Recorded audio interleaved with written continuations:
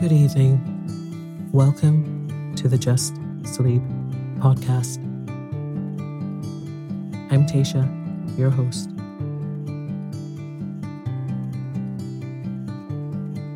Every week, I will read you an old story to help you relax, put the stressful day behind you, and drift off to sleep.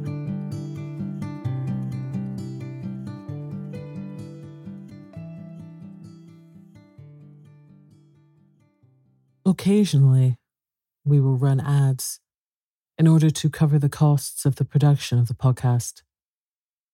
Rest assured, there will be no ads during or after the story. If you prefer an ad-free and intro-free show, you can join Just Sleep Premium. Visit justsleeppodcast.com/support for more information. Many of us have those stubborn pounds that seem impossible to lose, no matter how good we eat or how hard we work out. My solution is PlushCare. PlushCare is a leading telehealth provider with doctors who are there for you day and night to partner with you in your weight loss journey. They can prescribe FDA-approved weight loss medications like Wegovy and Zepbound for those who qualify. Plus, they accept most insurance plans. To get started, visit plushcare.com/weightloss. That's plushcare.com/weightloss. Ever catch yourself eating the same flavorless dinner 3 days in a row? Dreaming of something better? Well, HelloFresh is your guilt-free dream come true, baby. It's me, Keke Palmer. Let's wake up those taste buds with hot, juicy pecan-crusted chicken or garlic butter shrimp scampi. Hello Fresh. Stop dreaming of all the delicious possibilities and dig in at HelloFresh.com. Let's get this dinner party started. Many of us have those stubborn pounds that seem impossible to lose, no matter how good we eat or how hard we work out. My solution is PlushCare. PlushCare is a leading telehealth provider with doctors who are there for you day and night to partner with you in your weight loss journey. They can prescribe FDA-approved weight loss medications like Wegovy and Zepbound for those who qualify. Plus, they accept most insurance plans. To get started, visit plushcare.com/weightloss. That's plushcare.com/weightloss. Hey, it's Ryan Reynolds, and I'm here with Keith, co-star of my upcoming film, If, only in theaters May 17th. Do you want to tell people the big news?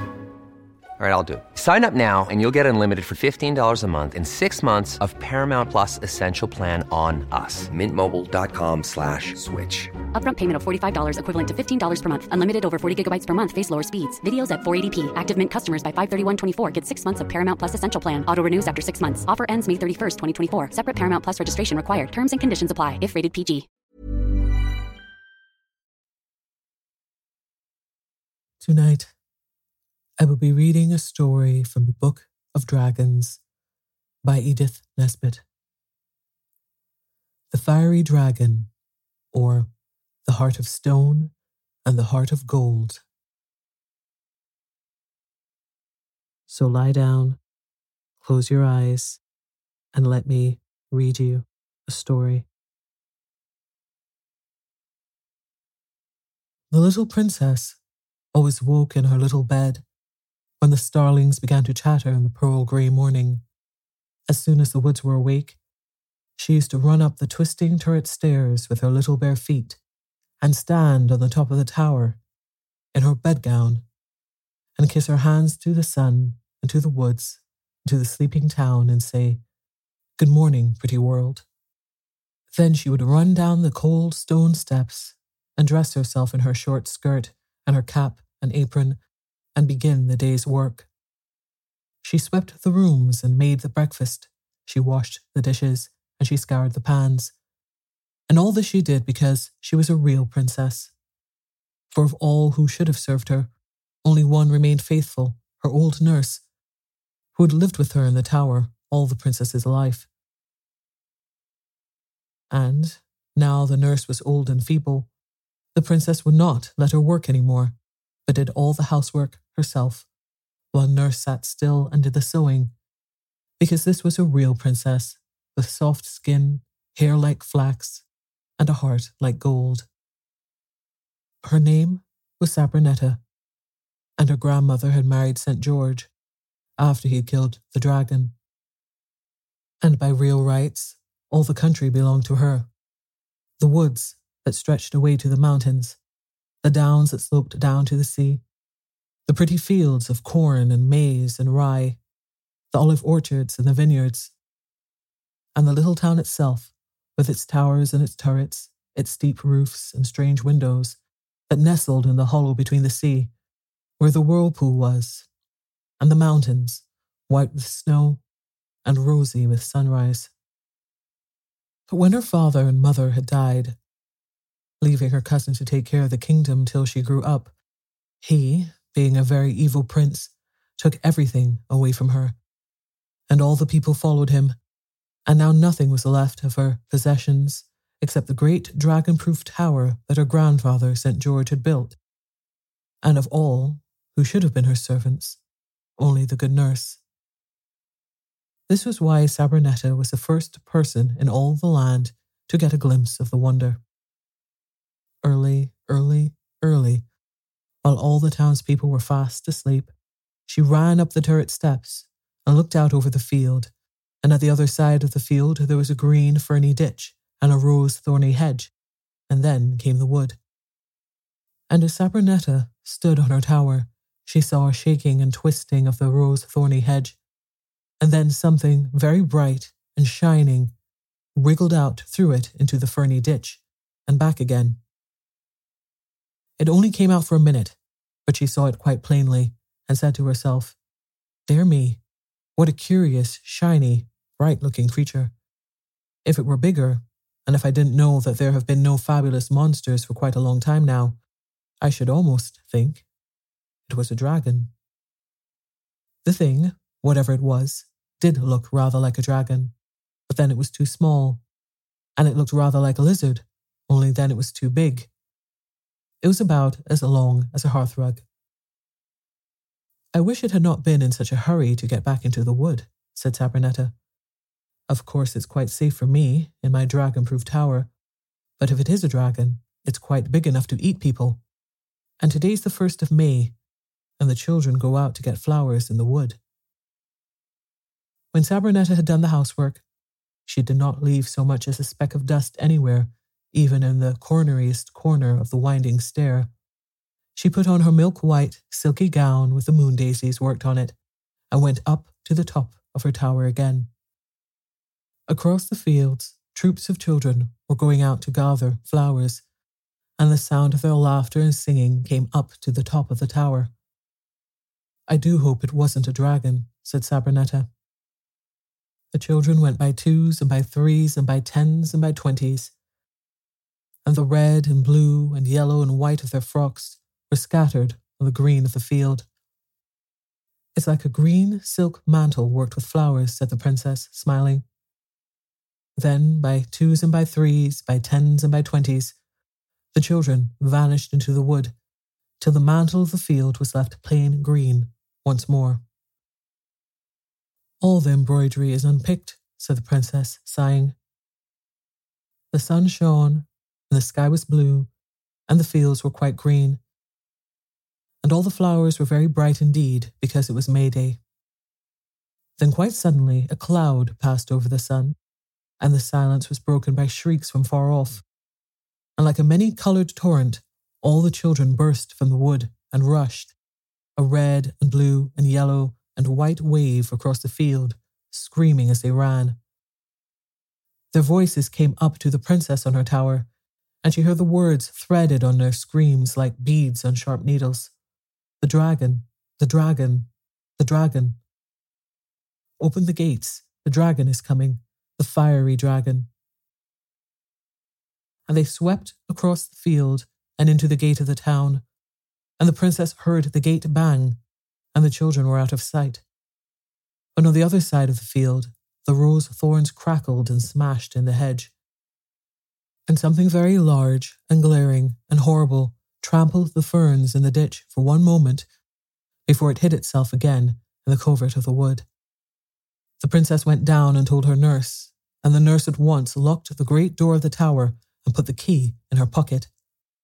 Let them take care of themselves, she said, when the princess begged to be allowed to go out and help to take care of the children. My business is to take care of you, my precious, and I'm going to do it. Old as I am, I can turn a key still. So Sabronetta went up again to the top of her tower and cried whenever she thought of the children and the fiery dragon. For she knew, of course, that the gates of the town were not dragon-proof and that the dragon could just walk in whenever he liked. The children ran straight to the palace where the prince was cracking his hunting whip down at the kennels and told him what had happened. Good sport, said the prince, and he'd ordered out his pack of hippopotamuses at once. It was his custom to hunt big game with hippopotamuses, and people would not have minded that so much, but he would swagger about in the streets of the town with his pack yelping and gambling at his heels. And when he did that, the greengrocer, who had his stall in the marketplace, always regretted it, and the crockery merchant, who spread his wares on the pavement, was ruined for life every time the prince chose to show off his pack. The prince rode out of the town with his hippopotamuses, trotting and frisking behind him, and people got inside their houses as quickly as they could when they heard the voices of his pack and the blowing of his horn. The pack squeezed through the town gates and off across country to hunt the dragon.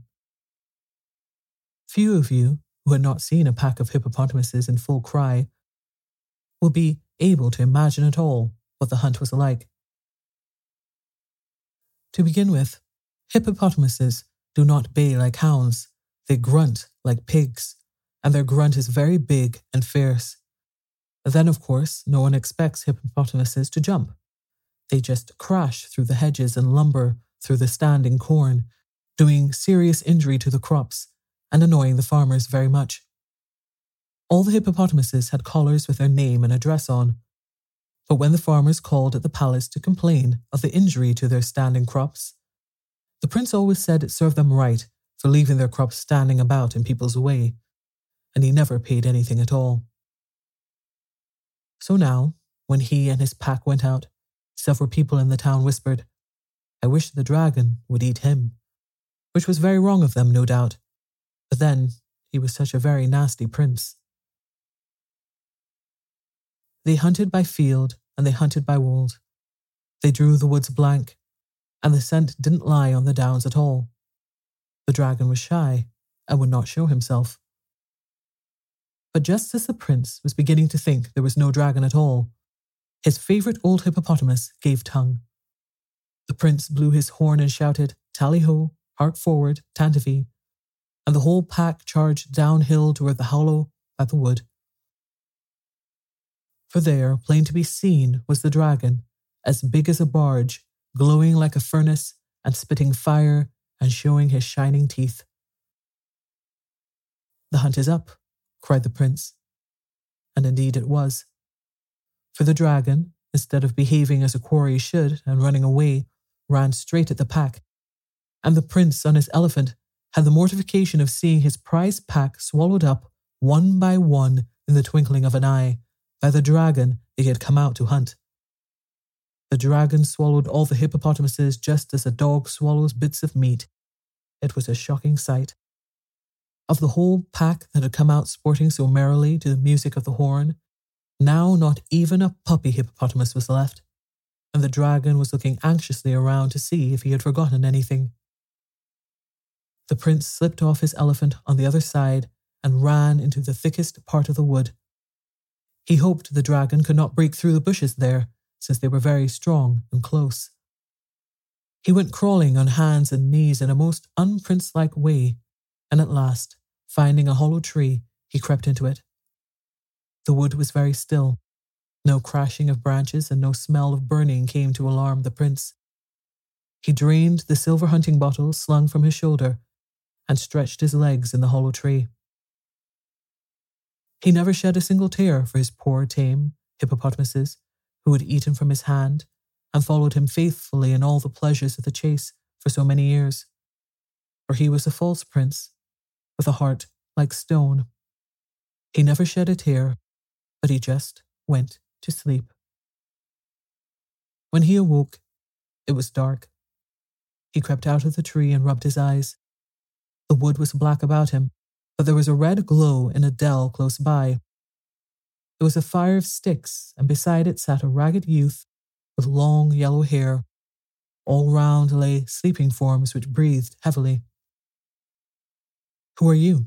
said the prince. "I'm Elfin, the pig-keeper," said the ragged youth. "And who are you?" "I'm Tiresome, the prince," said the other. "And what are you doing out of your palace at this time of night?" asked the pig-keeper severely. "I've been hunting," said the prince. The pig-keeper laughed. "Oh, it was you I saw then. A good hunt, wasn't it? My pigs and I were looking on." All the sleeping forms grunted and snored, and the prince saw that they were pigs. He knew it by their manners. "If you had known as much as I do," Elfin went on, "you might have saved your pack." "What do you mean?" said Tiresome. "Why, the dragon," said Elfin. "You went out at the wrong time of day. The dragon should be hunted at night." "No, thank you," said the prince with a shudder. "A daylight hunt is quite enough for me, you silly pig-keeper." "Oh well," said Elfin. "Do as you like about it. The dragon will come and hunt you tomorrow, as likely as not. I don't care if he does, you silly prince." "You're very rude," said Tiresome. "Oh no, only truthful," said Elfin. "Well, tell me the truth then. What is it that, if I had known as much as you do about, I shouldn't have lost my hippopotamuses?" "You don't speak very good English," said Elfin. "But come, what will you give me if I tell you?" "If you tell me what?" said the tiresome prince. "What you want to know." "I don't want to know anything," said Prince Tiresome. "Then you're more of a silly even than I thought," said Elfin. "Don't you want to know how to settle the dragon before he settles you?" "It might be as well," the prince admitted. "Well, I haven't much patience at any time," said Elfin, "and now I can assure you that there's very little left. What will you give me if I tell you?" "Half my kingdom," said the prince, "and my cousin's hand in marriage." "Done," said the pig-keeper. "Here goes. The dragon grows small at night. He sleeps under the root of this tree. I use him to light my fire with." And sure enough, there under the tree was the dragon on a nest of scorched moss, and he was about as long as your finger. "How can I kill him?" asked the prince. "I don't know that you can kill him," said Elfin, "but you can take him away if you've brought anything to put him in. That bottle of yours would do." So between them they managed, with bits of stick and by singeing their fingers a little, to poke and shove the dragon till they made it creep into the silver hunting bottle, and then the prince screwed on the top tight. "Now you've got him," said Elfin. "Now let's take him home and put Solomon's seal on the mouth of the bottle, and then he'll be safe enough. Come along, we'll divide up the kingdom tomorrow, and then I shall have some money to buy fine clothes to go courting in." But when the wicked prince made promises, he did not make them to keep. "Go on with you. What do you mean?" he said. "I found the dragon and have imprisoned him. I never said a word about courtings or kingdoms. If you say I did, I shall cut off your head at once." And he drew his sword. "All right," said Elfin, shrugging his shoulders. "I'm better off than you are anyhow." "What do you mean?" spluttered the prince. "Why, you've only got a kingdom and a dragon, but I've got clean hands and 75 fine black pigs." So Elfin sat down again by his fire, and the prince went home and told his parliament how clever and brave he had been, and though he woke them up on purpose to tell them, they were not angry, but said, "You are indeed brave and clever," for they knew what happened to people with whom the prince was not pleased. Then the Prime Minister solemnly put Solomon's seal on the mouth of the bottle, and the bottle was put in the treasury, which was the strongest building in the town, and was made of solid copper with walls as thick as Waterloo Bridge. The bottle was set down among the sacks of gold, and the junior secretary to the junior clerk of the last Lord of the Treasury was appointed to sit up all night with it and see if anything happened. The junior secretary had never seen a dragon, and what was more, he did not believe the prince had ever seen a dragon either. The prince had never been a really truthful boy, and would have been just like him to bring home a bottle with nothing in it, and then to pretend that there was a dragon inside. So the junior secretary did not at all mind being left. They gave him the key, and when everyone in the town had gone back to bed, he let in some of the junior secretaries from other government departments, and they had a jolly game of hide-and-seek among the sacks of gold, and played marbles with the diamonds and rubies and pearls in the big ivory chests. They enjoyed themselves very much, but by and by the copper treasury began to get warmer and warmer, and suddenly the junior secretary cried out, "Look at the bottle." The bottle, sealed with Solomon's seal, had swollen to 3 times its proper size and seemed to be nearly red hot, and the air got warmer and warmer, and the bottle got bigger and bigger, till all the junior secretaries agreed that the place was too hot to hold them, and out they went, tumbling over each other in their haste, and just as the last got out and locked the door, the bottle burst, and out came the dragon, very fiery and swelling more and more every minute. And he began to eat the sacks of gold and crunch up the pearls and diamonds and rubies as if they were sugar.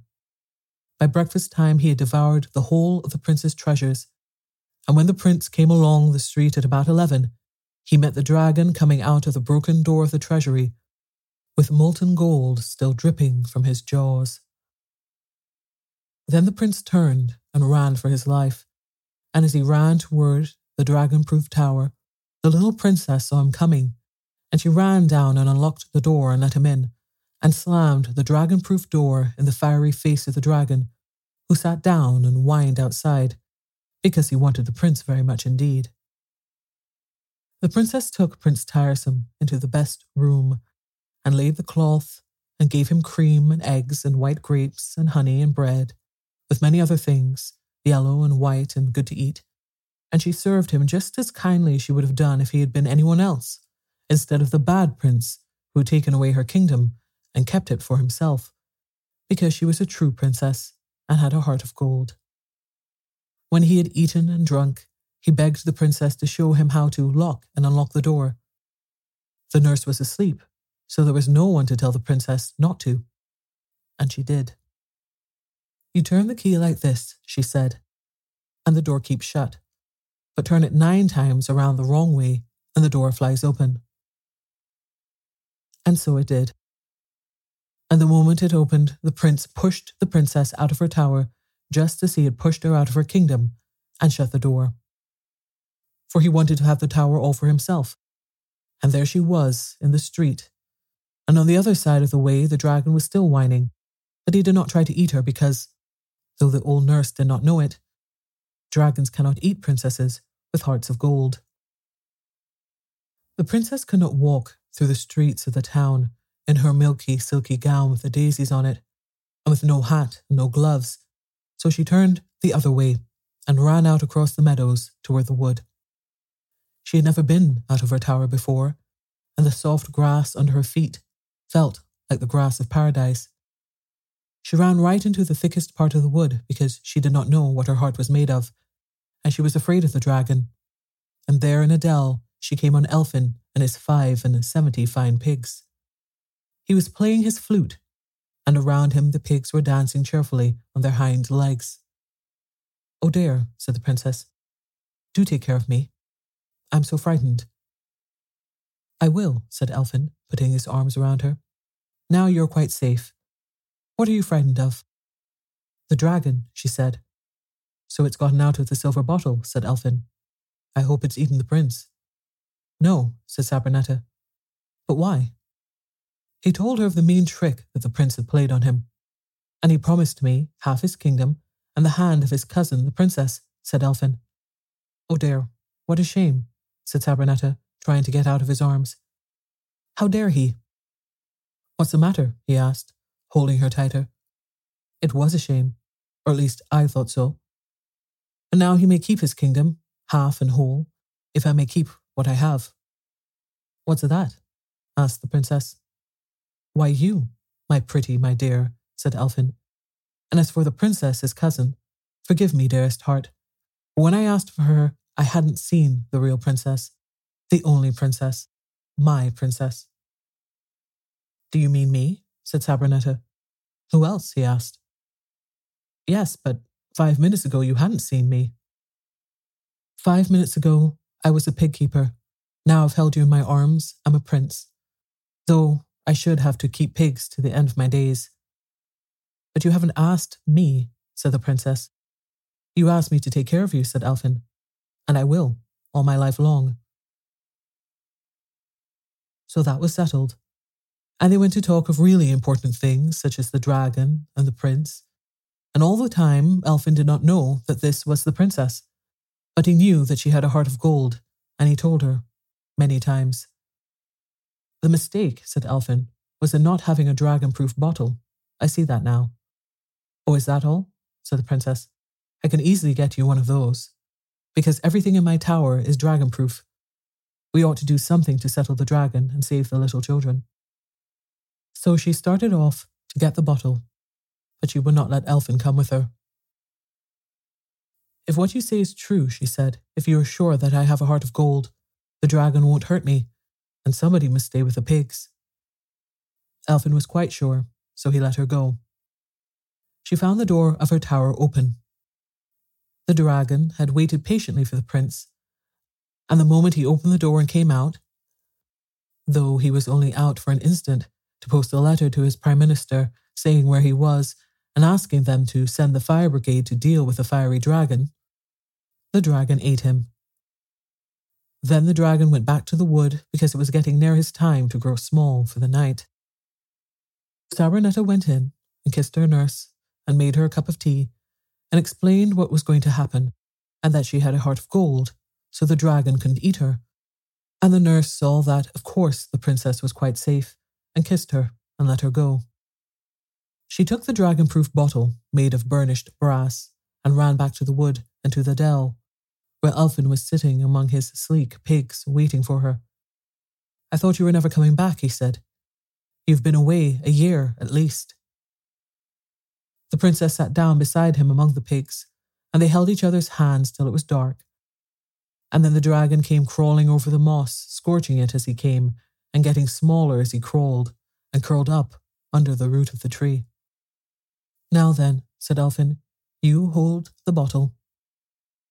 Then he poked and prodded the dragon with bits of stick, till it crawled into the dragon-proof bottle. But there was no stopper. Never mind, said Elfin. I'll put my finger in for a stopper.